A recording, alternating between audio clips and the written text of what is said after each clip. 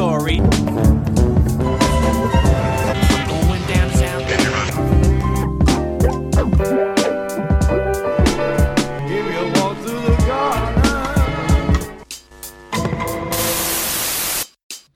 Welcome back to Pilot Boys. My name is Caesar, and today I am joined by one of our favorite guests, Gab Chowdan. Good afternoon, everybody. How are you? Good to see you. Thank you for having me. Of course. Today we're doing the new David Choe. Cho or Choe? I think it's Cho. David Cho show on FX, and the also new Marvel show called MODOK. Mm-hmm. I'm curious. So you came to me and you were like, I think there's a lot of through lines between the two. Yeah. And I just walk me through like what made you want to talk about these two? Yeah. I think if you take into consideration we're going with pilots, the first episodes, this Right. being Pilot Boys, famously, of course, that the most through-line connection that I saw is that it was dealing a lot with sort of human vulnerability, especially with relation to male identity, Okay. and dealing with family relationships, essentially. Right. So Also the social media aspect. Right. Yeah. The tech aspect. Yeah, definitely. And like navigating families like within that aspect of it. I know that's a huge part of sort of MODOK too as well, the kids being involved in the process at the same time. Whereas with Cho, he's reflecting kind of more back onto his upbringing essentially. Right. And interviewing people about that too at the same time. Right. And I'm assuming that social media, I don't remember as much of the social media aspect as part of Cho's. I know his presence on Instagram. Well, just and like all his that origin. Too. Like, well, yeah. You mean why he has a TV show and why we talk about him and everything? Right. Like he's here because of that and the fact that he's a product of social media, but not in like the sense like he's an influencer. But no, like but also his relevancy essentially. I think a little bit though. Sure. I think that media has kept. Like, for me, I didn't know about him really until Ugly Delicious, I think. Okay. Like, that was when, like, I really, like, I was like, oh, okay, I'll check this dude out. Mm-hmm. And then I started to, like, check his interviews with, Right. like, Bobby Lee and Asakura. But what I mean Sure. is, like, just kind of the ever-reaching arm of tech in our lives. Right. And, like, how it can start someone's life and it can, like, be a lifeline for others, or, like, it's just taking over shit. Mm-hmm. That was the one that came to mind first. Right. But I think the stuff you mentioned about, like, your role as a dad, as a person, like just trying to be at peace with that. Right. And I think that's true. That's true of both of them. But let's start with MODOK or Cho. What do you want to start with? Either one, whatever you're feeling. I feel like Cho is a little heavier. Yeah. And like a little meatier, obviously. Sure. Because of the subject matter and how it deals with it. Right. Yeah. Like while they are connected through these like themes, drastically different shows, obviously. Definitely. Like even just the subject matter, like it's a lot heavier in Cho, and like Yeah. it feels like more of an art piece. But I think that the art in MODOK is also part of what it is. Yeah. And then I think and maybe I said this already, but to say it more succinctly is that I think they both kind of deal with sort of male identity in a Right. sense. And I think that's kind of where the through line for me exists. Oh, sorry. That's okay. I think my mic just dropped for a Yeah, second. no, but I muted it for a second. All right, say that again. the through line for the male identity kind of specifically Right. for me. So, Okay, so let's start with MODOK. Yeah. So the first episode is just about like he runs AIM and it's kind of failing, and then there's like a Grizzle or Grumble or something like that. Sure. They decide to like invest. Right. What did you think of the first episode of this? Well, so I think first off, for the listeners, we should probably provide a little bit of background on the character itself. So Right. it's a Marvel character. It's like a legacy Marvel character, essentially. I think like a Marvel villain. Right. And I believe he was created by Jack Kirby. I could be mistaken, yeah, but I'm it not sure. feels like definitely sort of New Gods like era in that sense. Like just the design and stuff. Right. Yeah, it feels very Kirby-esque. He almost kind of looks like Jack Kirby if I think about it, you know, just in terms of his face and all that kind of stuff. So, Yeah. so I'm assuming what happened was either Patton Oswalt, who voices MODOK, or Seth Green, who does the Robot Chicken style animation, came to Marvel and was like, yo, what's up? Like, we want to do this, you know? We got a pitch for this. Right. And Marvel, having, you know, being part of Disney and being, you know, having more money than God, was like, oh, yeah, you want to do an 8, you know, episode run on Hulu about this character and you have all the studio for it? Yeah, go for it. So, Yeah. Because it's way different than anything I've seen Marvel. 100%. Yeah. And it's like, it's there's a meta-ness to it too at the same time, and I think that's because of the Robot Chicken aspect. Right.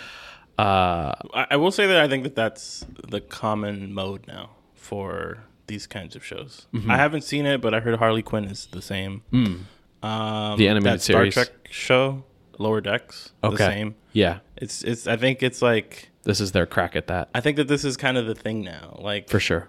a lot of superhero stuff has like the meta thing now. Definitely. which is interesting. Yeah. It's like offshoot though, you know? They like, that's where they like get weird, you know? Yeah, in that I think sense. that's where. Yeah, exactly. I think that that's where they get to like stretch their legs and step outside of like the traditional Marvel format or structure. Right. And I'm all for that, you know, in that respect. I want to see more of that, and so that's kind of what initially drew me to the show, is the fact that, you know, like, oh, they're getting weird with it, like, let's check it out. You know? And if we're I've been watching. I watched I think everything that's come out, the new Marvel Phase 4 shit. Okay. And I've been trying to establish a through line for myself. Like, what is the theme here that they're going for? I think Good even question. with like the recent Spider-Man trailer, it seems like a lot of what they're doing is. Along with like WandaVision, it seems like they're doing either deception or timey-wimey / like multiverse stuff. Yeah. It seems like the larger theme that they're doing here. Definitely. But also, I think with something like Falcon and Captain America, they're doing a little bit of like, let's show the mundane. Like, it's not mundane because obviously MODOK works at AIM and it's kind of like a, you know, fantastical. It's like an Office Place comedy, essentially. Yeah. In a way. But it also is like, it's trying to make him seem mundane in the midst of like what this is, right? Right. So yeah, those are the 3 lines that I'm trying to establish. And I think even Loki for sure is doing like the multiverse kind of whatever. And I'm curious to see if this one's going to do that kind of shit. You know, it's interesting that you bring up Loki, though, because it is, in a sense, it deals with kind of like mundane workplace, you know, sort of stuff, and also the timey-wimey sort of multiverse too at the same time. And big, like, interrogating yourself. And I think that this is another theme that I've noticed is like, and this is something you get to do with TV, is like you get to interrogate why do we even care about this character? Like, what is Loki? Right. And like, why does he still have an appeal? And in that way, I think that that's kind of the meta-ness. Yeah. And I think MODOK is interesting because like, so I watched the first episode and I saw even just his look. It looks way different. Like he's very like menacing. Yeah. And like his, you know, his regular depiction, he's got like red eyes. Yeah. He looks kind of old and like he's got like that grin and shit. So they definitely made him a little more like tongue in cheek.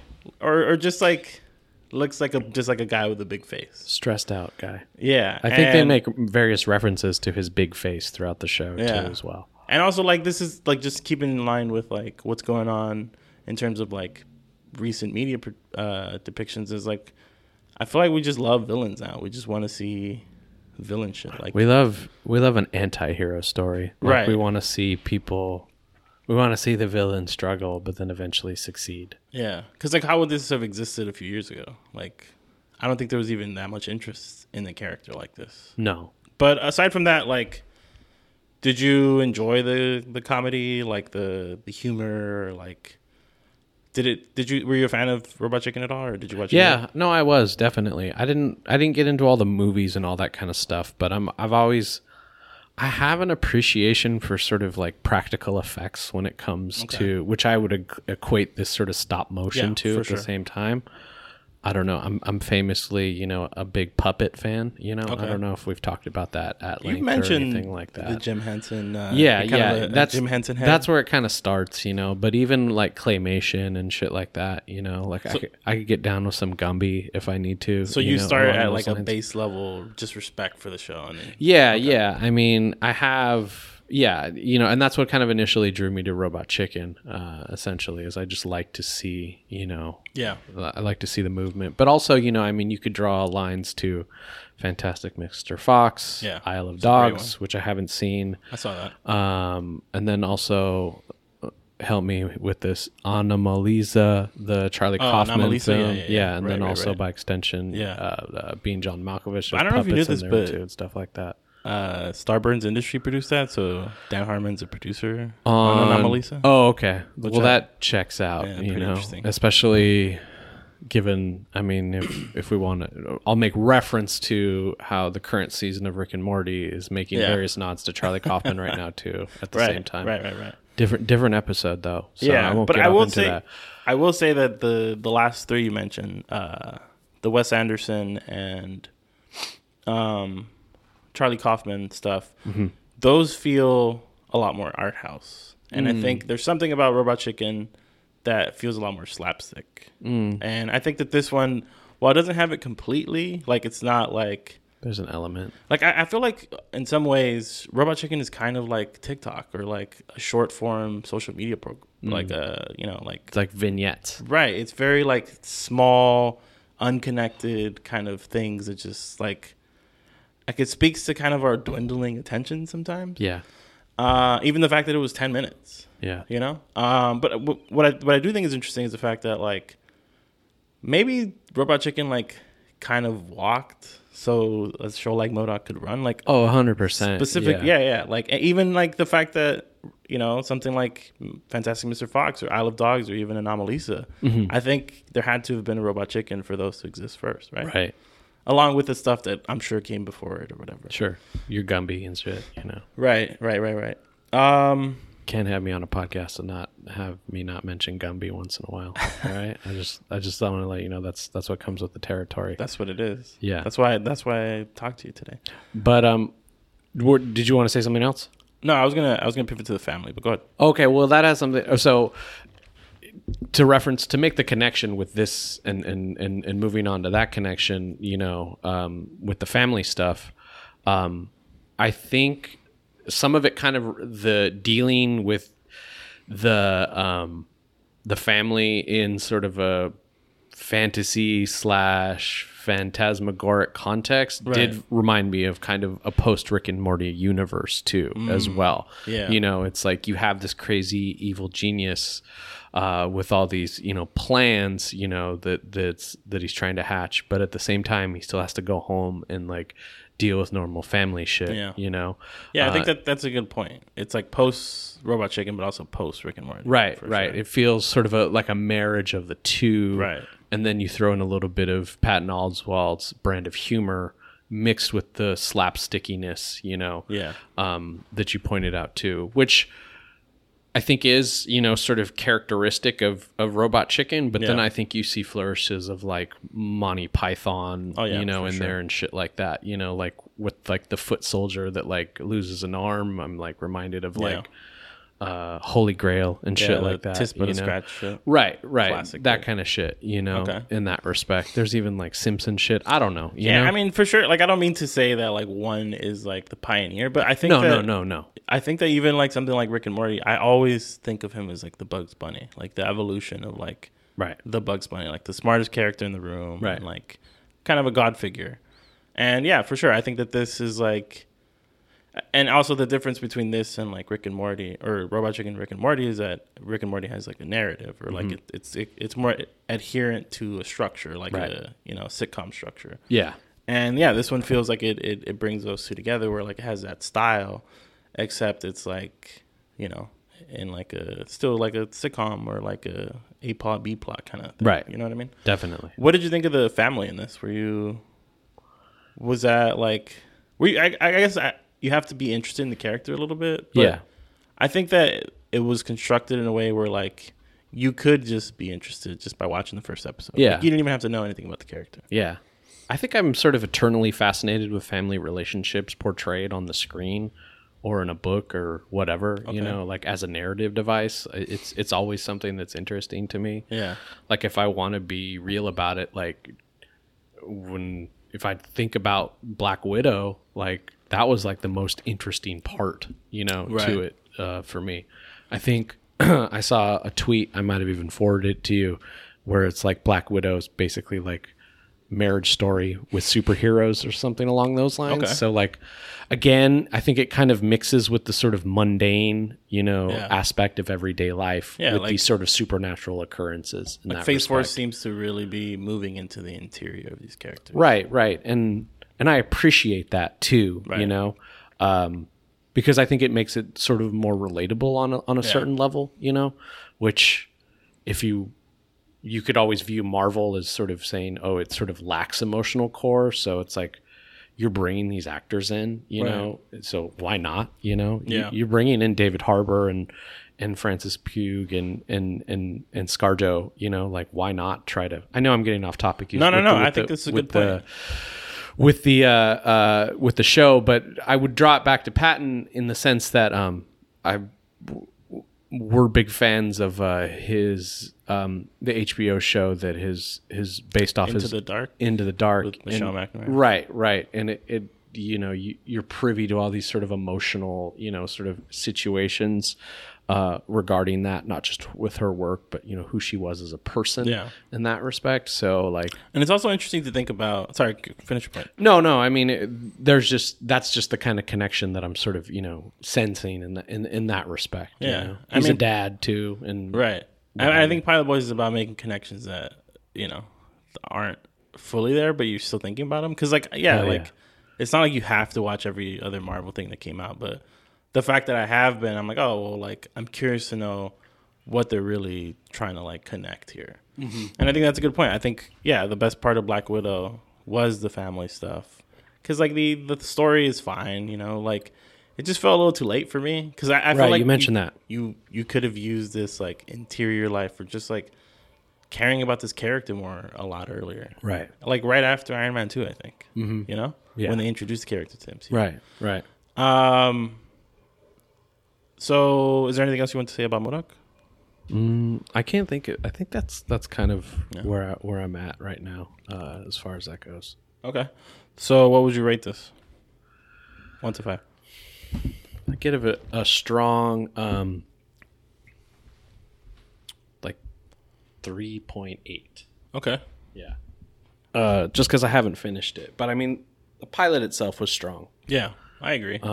I'd go probably like, I think 3.8 is fair. Like, it wasn't, I think that it wasn't always funny because it was like, I think the thing about Robot Chicken is that it's like rapid fire jokes. Yeah, it's like it's kind of like old Family Guy in that respect. You know? Yeah, exactly. Yeah. 1000%. But this didn't feel as like Family Guy-y. No. And I think that sometimes when like there's so many jokes, you only catch a couple and only a few of them are good. Right. You know? So yeah, I think I'd agree. I'd go 3.8. All right. Let's move into Choi. Okay. Or Cho Show. Cho. I don't know why I keep saying that. That's okay. Let's move into the Cho Show. Yeah. All right. So the first episode is really, like, I think he's just trying to figure out the show, but it's essentially just interrogating himself and like his own traumas by using other people's experiences, celebrities specifically, their experiences with themselves and with him. Right. And, But I think the thing that makes this an interesting show is that it's essentially just him interviewing celebrities, but he's animating it in a very interesting and like, you know, overtly like artsy way. Right? Yeah. What'd you think of this? I enjoyed it more than I thought I would, actually. Same. Yeah. Him as a presence, like, Interesting. I'm not like the hugest fan. I go back and forth on his art, you know? Talk about that. Why is that for you? Which part?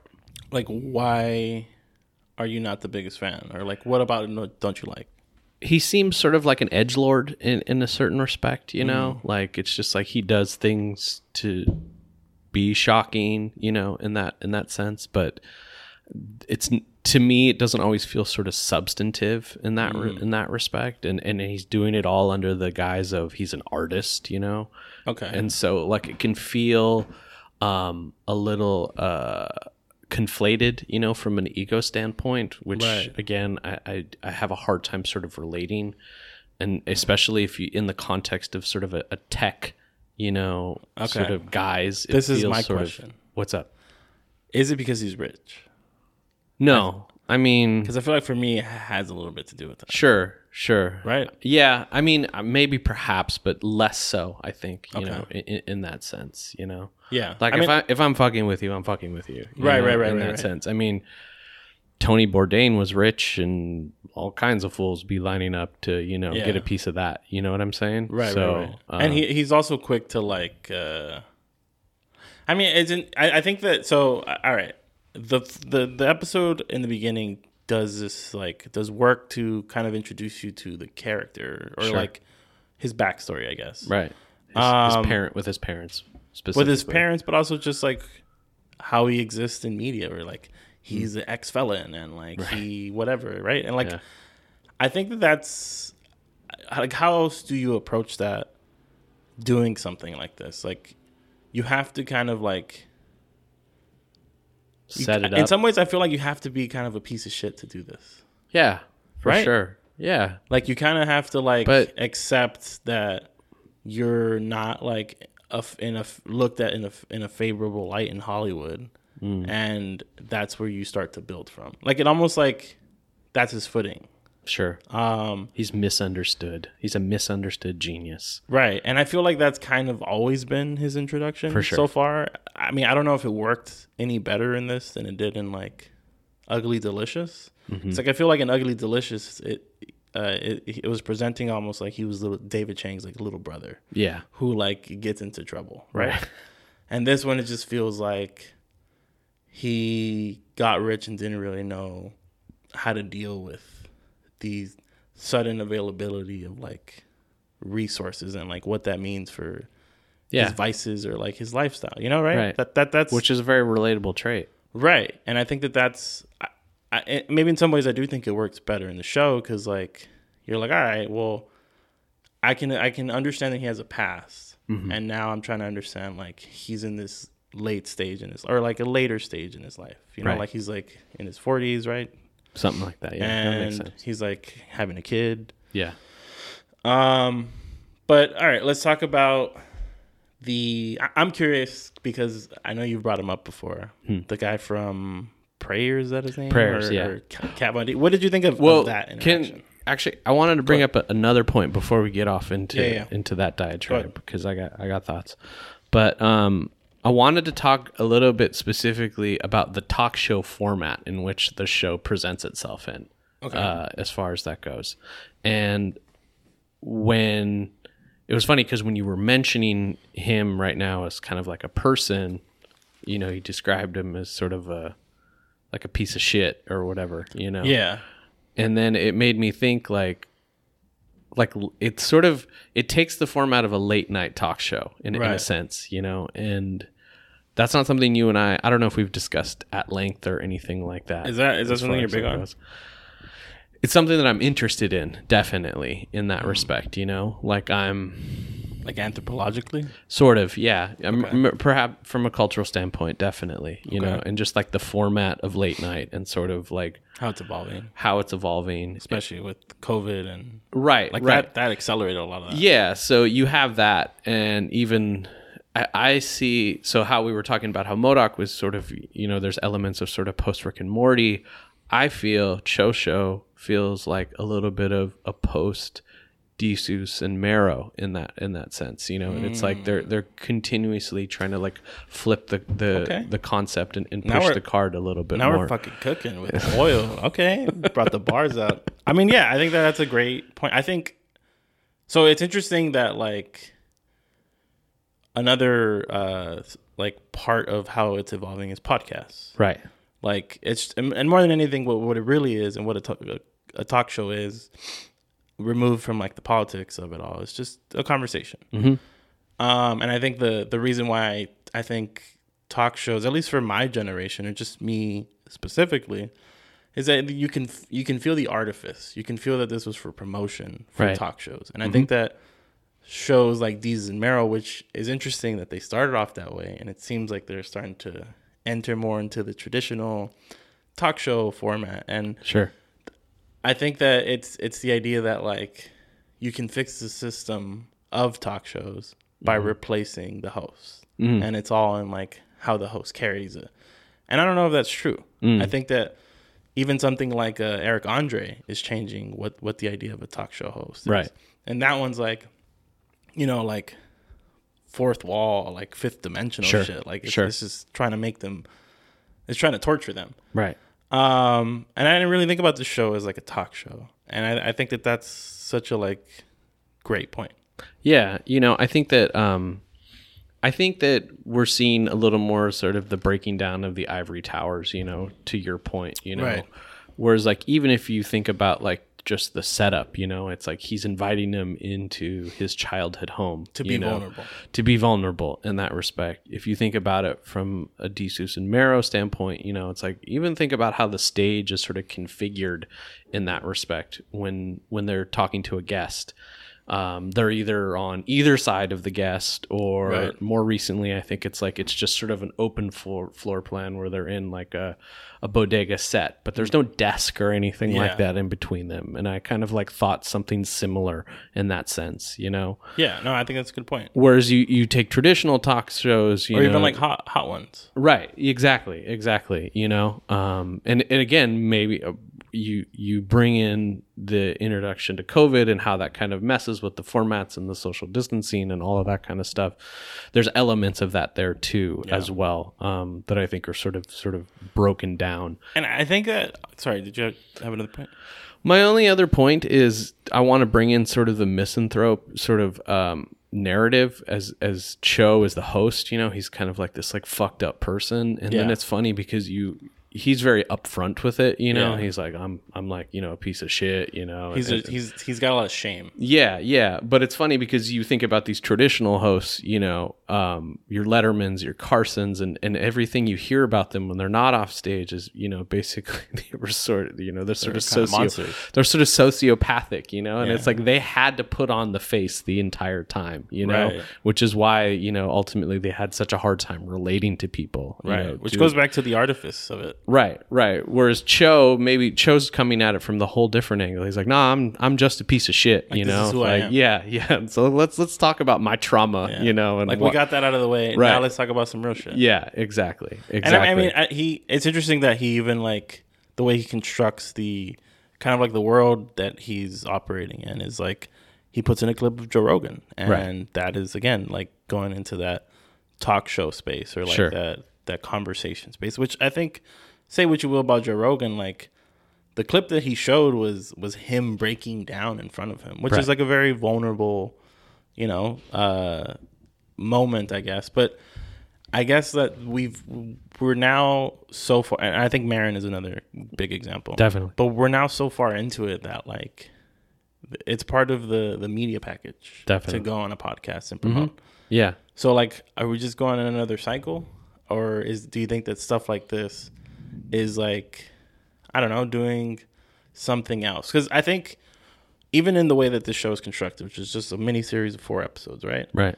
It's a personal kind of like project about himself, but it's also like kind of a concise or like a piece, a package. It's Sure. not like an ongoing thing. Right. Like, do you think it's suggesting that format of talk shows is just not sustainable to like have this production every single time? And like part of the reason why it gets stale is because you just do it all the fucking time, and it's like soulless or lifeless Yeah, sometimes. yeah, and And then I'm speaking from someone who's like, I didn't grow up on it like that. Like I enjoy them from time to time, but you know, it does feel like it's the same shit every time. Right. Yeah, and especially if you build in promotional cycles too, I think that can feel especially soulless too, because you're selling the art, so you know you're removing kind of, you know, a little bit of the emotional aspect to it too. So I think with podcasts, you know, and maybe this talk show format that we're, you know, which is kind of based around the same format, is that, you know, they're trying to kind of put more of the soul back into it too, as well, and make it sort of more emotionally relevant, and making a way for it to kind of connect with you know, each other too. And I think it just kind of starts with time.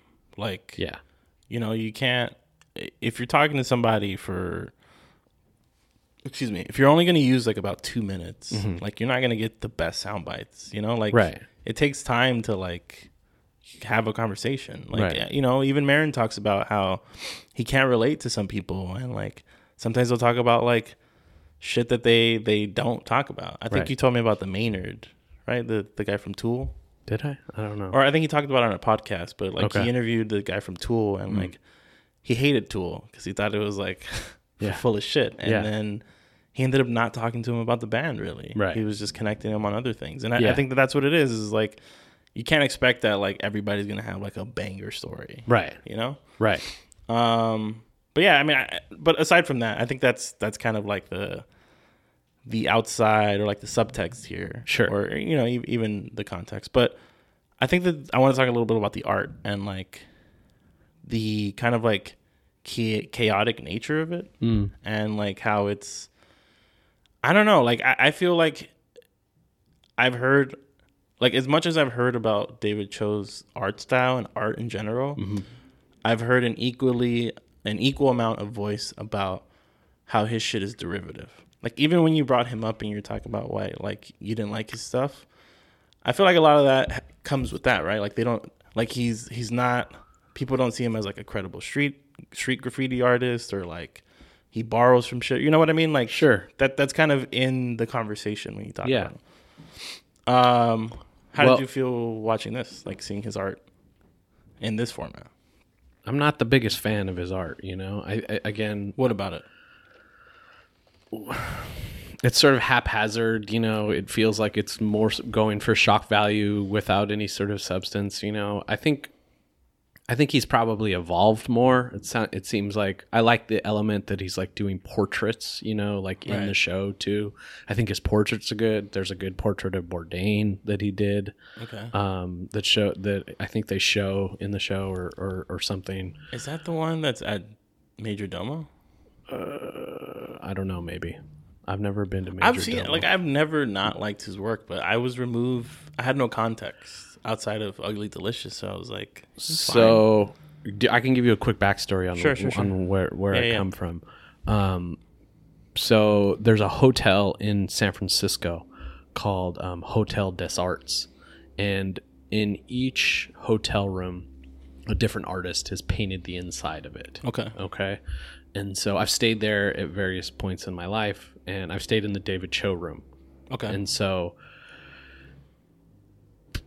to me, when I stayed in there, it was like very like sort of haphazard graffiti, you know, in that sense, you know. There's like a guy sitting on a toilet, like, you know, facing you as you go to the bathroom, you know, like, you know, spray painted crudely, you know. And so I'm just like, is this just like supposed to shock me or whatever? Now, granted, this work, I think he did it before he got famous, you know, so it's like, all right, so go ahead. I feel like there's a little bit of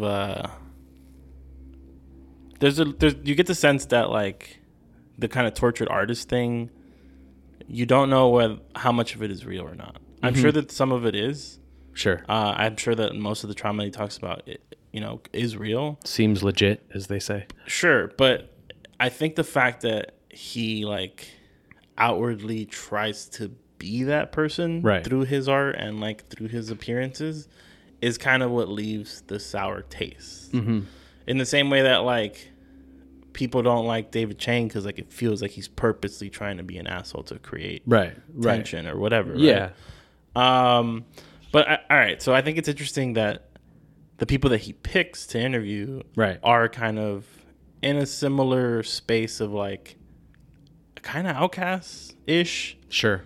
Kat Von D is the interesting one because I think that her persona is like alt or I don't know, like counter. But now she's been around so long that she's just kind of the norm or like part of the mainstream maybe. Well, they're okay. So Raphael from Prayers and Go ahead. and Kat Von D are interesting topics, especially on this show, but also just in general for us, because for lack of a better term, they are Latino creators, you know. Kat Von D's Latina? Yeah. I did not know. Oh yeah. I think she's part. Okay. As far as that goes. So I don't know if they talked about that in the show, but she is Latina, right? I did see. Yeah. Her mom, I think. Right. But I didn't know anything about her. But also, she's not my like cup of tea. Well, so okay, so that's my point though. Is like she's not mine either, and neither is Prayers. You know, it's interesting that Kat Von D and Raphael from Prayers were the two beginning main guests. You know, the central focus of this. And I say that from our space because it's like, in a sense, they're sort of inescapable for us. You know, they are Latinos creators. You know, we occupy that space. So it's like, even if we don't really prefer their art per se, I feel like we still have to have a take on them because they're sort of ever present.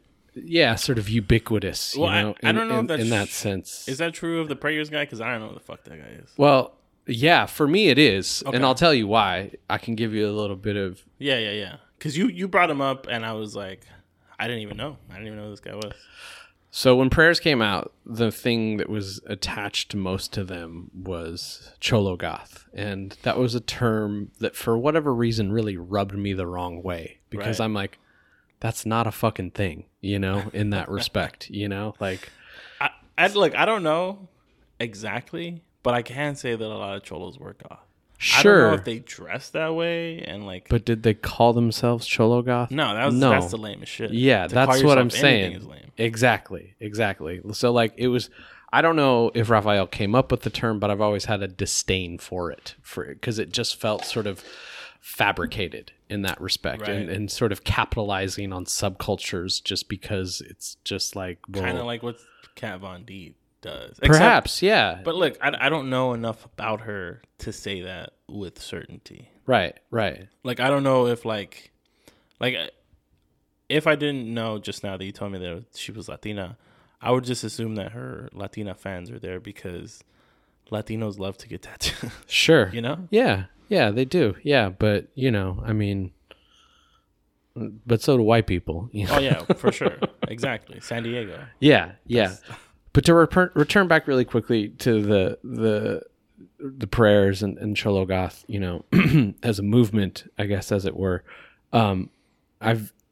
as I've started to write more and more about music, I've even like kind of, you know, drifted into that space a little bit more, you know. Shout out Nate No Face, you know, who is, I think, an emerging figure in that scene, you know, and he even sort of co-ops even larger spaces because you have punk, you have new wave, you have, you know, hardcore, all of that kind of stuff, you know, which I think is, and I asked him about the term, you know, too, and how he felt about it. Yeah, exactly. He kind of had the same reaction, you know, he was not really like, you know, feeling very strongly about a label and all of that kind of stuff. And It feels like marketing talk. it does, right? It does, yeah. But I think that, you know, not to draw it out too much, you know, I think that Nate No Face, I think he's been doing it for a long time too, you know, even perhaps before Prayers existed, you know. And so I think that it's interesting to kind of trace it from that perspective. He's collaborated with Nate recently, or excuse me, he's collaborated with Raphael recently too. From Prayers? Yeah, Okay. yeah, and they've known each other for a while too at the same time. I guess the question is, does the guy from Prayers call himself that, or is it just something else? I don't know. That's a good question. I feel like he has. I don't know if he has recently, but perhaps. Look, you know? I don't know this fool's lifestyle, and I don't know who he is. I'm sure he's a real person. I'm sure he did bang and shit, but there was something about it that felt like, and I guess that's just the way that the show's constructed, but it just felt like Robert Paulson from Fight Club. Like he was too quick to like open up about, and again, I don't know their relationship. I don't know any of this stuff, but I was just like, it seems like this guy has said this story a lot. Sure. He does talk about his background a lot. Yeah, and even the stuff that you're talking about, it seems like they're talking like he's kind of in that space of like, I'm kind of an outsider in what I do. So like I wonder if like what a lot like I don't know if Kat Von D applies necessarily, but and I don't think Asa Akira does either, but there's a sense of like they feel like they're posers or like people think that they're posers, right? Yeah. And I don't know, like I just felt like also like the questions David Cho was asking was like such a like, oh, you're a cholo? Like what is it like to be like it's just like a little kid asking like Sure. what it's like to be a cholo. So Yeah. and I can't say just based on watching it that I didn't feel like the guy Raphael kind of got off on it. Mm-hmm. Is that fair to say? What do you mean by got off on it? Like Like he didn't take pleasure in answering the questions? Like when you talk to real gangsters, like OGs or like gangsters, they don't talk about that shit. No. They don't bring it up at all. Like Right. that shit is real silent. Right. Whereas Whereas he kind of got off in like talking about.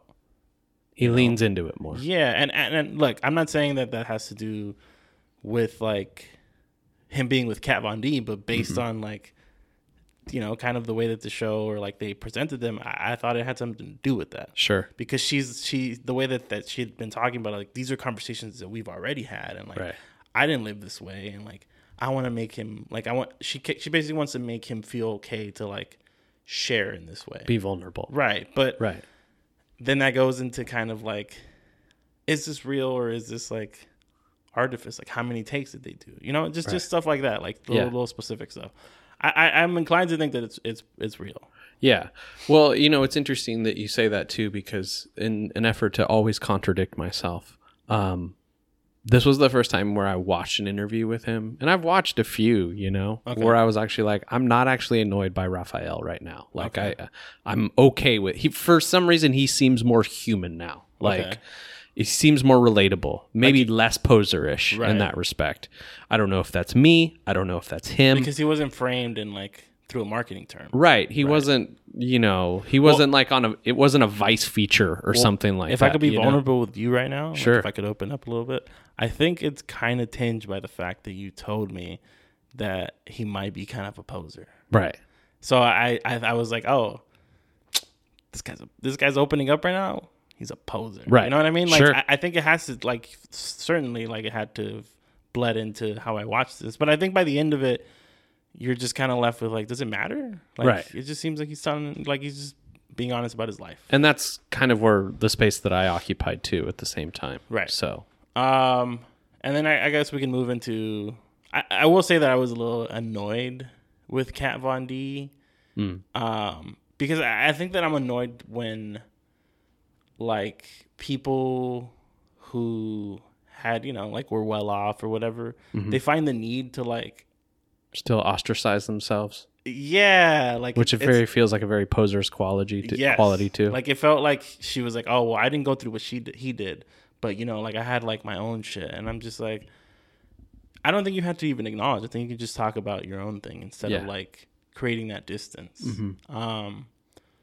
And, yeah, anyway. So is there anything else you want to say about them? I just want to move into Asa Akira before we finish. No. About done. I like the portrait. I like the portrait that he painted Of of them? them. Yeah. Like I thought it was good. American Gothic or Cholo Gothic. Cholo Gothic. Yeah. Cholo punk. What did you think of Asa? I felt like this one felt more authentic. I felt like They have a pretty strong relationship, Right. those two. They had a podcast together for Yeah, a really yeah. long time. And did they They date used at to one hook up, point? Yeah. Because they talked about when they used to fuck. Right. And I just felt like they have a better chemistry. Sure. Like, I feel like Kat Von D's industry as fuck. Yeah. And An industry plant. I don't feel like they got each other's energy as much. Like this fool was talking about like anal sex in like 5 seconds. Yeah. Right? Yeah. It He was just like, felt are you they- going to tell your kid you had anal sex on camera? Right. I think there was a question about And then they that. had that like reenactment where he was Cho's mom, or like he was Asa's son, or Right. soon to be Yeah. child. Right. And he shits on her for being a porn star or whatever. Right. But I think there was like, because of their relationship, I was able to get into it more. Yeah, that doesn't feel like the first time he's done that to her. For sure. either, you know? Yeah. I mean, for sure there's like some boundaries, but it feels like kind of back to the David Chang thing. It's like he says stupid shit and he's dumb, but they have a relationship. Mm-hmm. Like there's his little brother kind of shit. And I also just feel like Asa, like I don't think she's a poser. Yeah. Okay. Like, so this there's is more of a bravery to some of the stuff she does. I'm very curious to ask you this question, and I don't really have a reason why, but like, I feel like that you have sort of this interest in sort of normalizing sex workers in a sense, I don't know. Yeah. Okay. Like in terms of like how you think like on this episode or in general? Just in general. Okay. Just in general. Okay. Like you have this, I feel like you have this, and this is just based off conversations that we've had before. You have sort of this like objective respect, but objective interest of like pornography too as well. It's like you with Robot Chicken. Like I have a stock respect. Yeah, or practical effects, puppetry. Right. Yeah, exactly. Yeah. I have puppets. For you, it's Kermit. For me, it's dildos. Or Right. okay. Right. Exactly. Yeah. Yeah. So I mean, yeah, for sure, it's the profane or the obscene. Like, I'm not uncomfortable by it. Right. But I'm also not like saying like you're trying to get horny either. No. Like you have this like objective like interest in it. Right. In that sense. I think I just like am into like nasty shit. Right. It's just like that's. But again, not from a horny perspective. No, like you're not just, trying like, to get horny. Like, interested in like what it says about. Like it's so fascinating finding out just that like how Asa's a human. Right. Like it's I don't know anything about what like to interact with a person like that. So it's from like an anthropological standpoint. There's so much to know about. Yeah. The people who work in this industry, whatever. Right. Because it's not in my world, like firsthand. Sure. So I experience it through the internet or whatever. Sorry, what were we gonna say? No. That I want to hear what you have to say. So yeah, like I mean, sense. and it's also the thing that like I know Asa. Like I've seen some interviews, Right. like on the Bobby Lee podcast. She's well known. You know? And like she's in a non-pornography context. right. She's a personality. Like Right. I think she actually like has a personality. Definitely. So like to see their interaction, and I had never really listened to the podcast. Right. I had seen them on a podcast together, but I hadn't heard like just a podcast with them too. Sure. So like yeah, I felt like there was less of her trying to prove herself to the world, Right. and her trying to just exist and prove herself to her family or whoever. Yeah. And I didn't have to like, I guess I just didn't have that like, is she a poser? The way I did with like No. Kat Von D and Right, Prayers. right. And I think that made it a more interesting interview. Yeah. Well, I would imagine that I don't know. I feel like it's a lot harder to be a poser when you're in pornography. Yeah, Like, because you're bearing it all. right. It's like literally. right. Which You is know? why it's there's less Especially of like on that level too, right. Like she holds world records and stuff. Yeah, you exactly. know? Like, Google it if you don't know what we're talking about. Yeah, and I actually I like the kind of like him revealing that he's a kid now, and like Right. it is a little bit of like, I don't know, like digging up your past. It felt like with Asa, and like really interrogating yourself instead of like it just talking about it with hurt people. Like Sure. I don't know. In some ways, the Kat Von D and Prayers one felt like he was like at a program, Right. and with Kat Von D, and with Asa, it was like just a deep conversation between two homies. Yeah. Yeah. And I think that there was more authenticity sometimes Definitely. to it. Definitely. Maybe that's the better word. Poser. Like I don't mean to like ascribe that they're like, to say that they're posers, and I'm not. Like Inauthentic. right. Right. It felt a little more authentic. I think that's probably the better way to say Sure. it. Definitely. Anything else you want to say about the Asa part? No, I don't think so. All right. Anything else about the two show? What would you rate Cho show? I'd probably give it a similar score. Yeah. Yeah. Probably like a smidge under 4. I would go 4. 'Cause Yeah. I think the art really carried it for me. Yeah. Like I was really into the claymation and like the Sure. outlining. So I think I am kind of into his art because I like the chaotic nature of it. Right. What starts to take me out of it is the fact that you're like, is it put on? Right. And that's what I go back to. But I think it looks good. Like, I Yeah. look at his art, like, next to Guerrilla and Downtown, or, like, you know, and it looks good. Like, It I does. think it looks nice. But I think there will always be a little bit of, like, well, he got lucky, Right. you know? Yeah. Like, I think Definitely. that's inherent to him as a figure in Right. culture. Yeah. And I think he acknowledges it in the first, like, 5 minutes of the show. Yeah. All right. Well, I think we can end it. Cool. Sounds good. Well, thank you for coming on and talking. Thank you for having me. I feel like you really, as you always do, you helped me see some shit that I didn't even think about. Well, the feeling's mutual, sir. Okay. Well, thanks a lot, man. All right, man. All right. Thanks. Peace.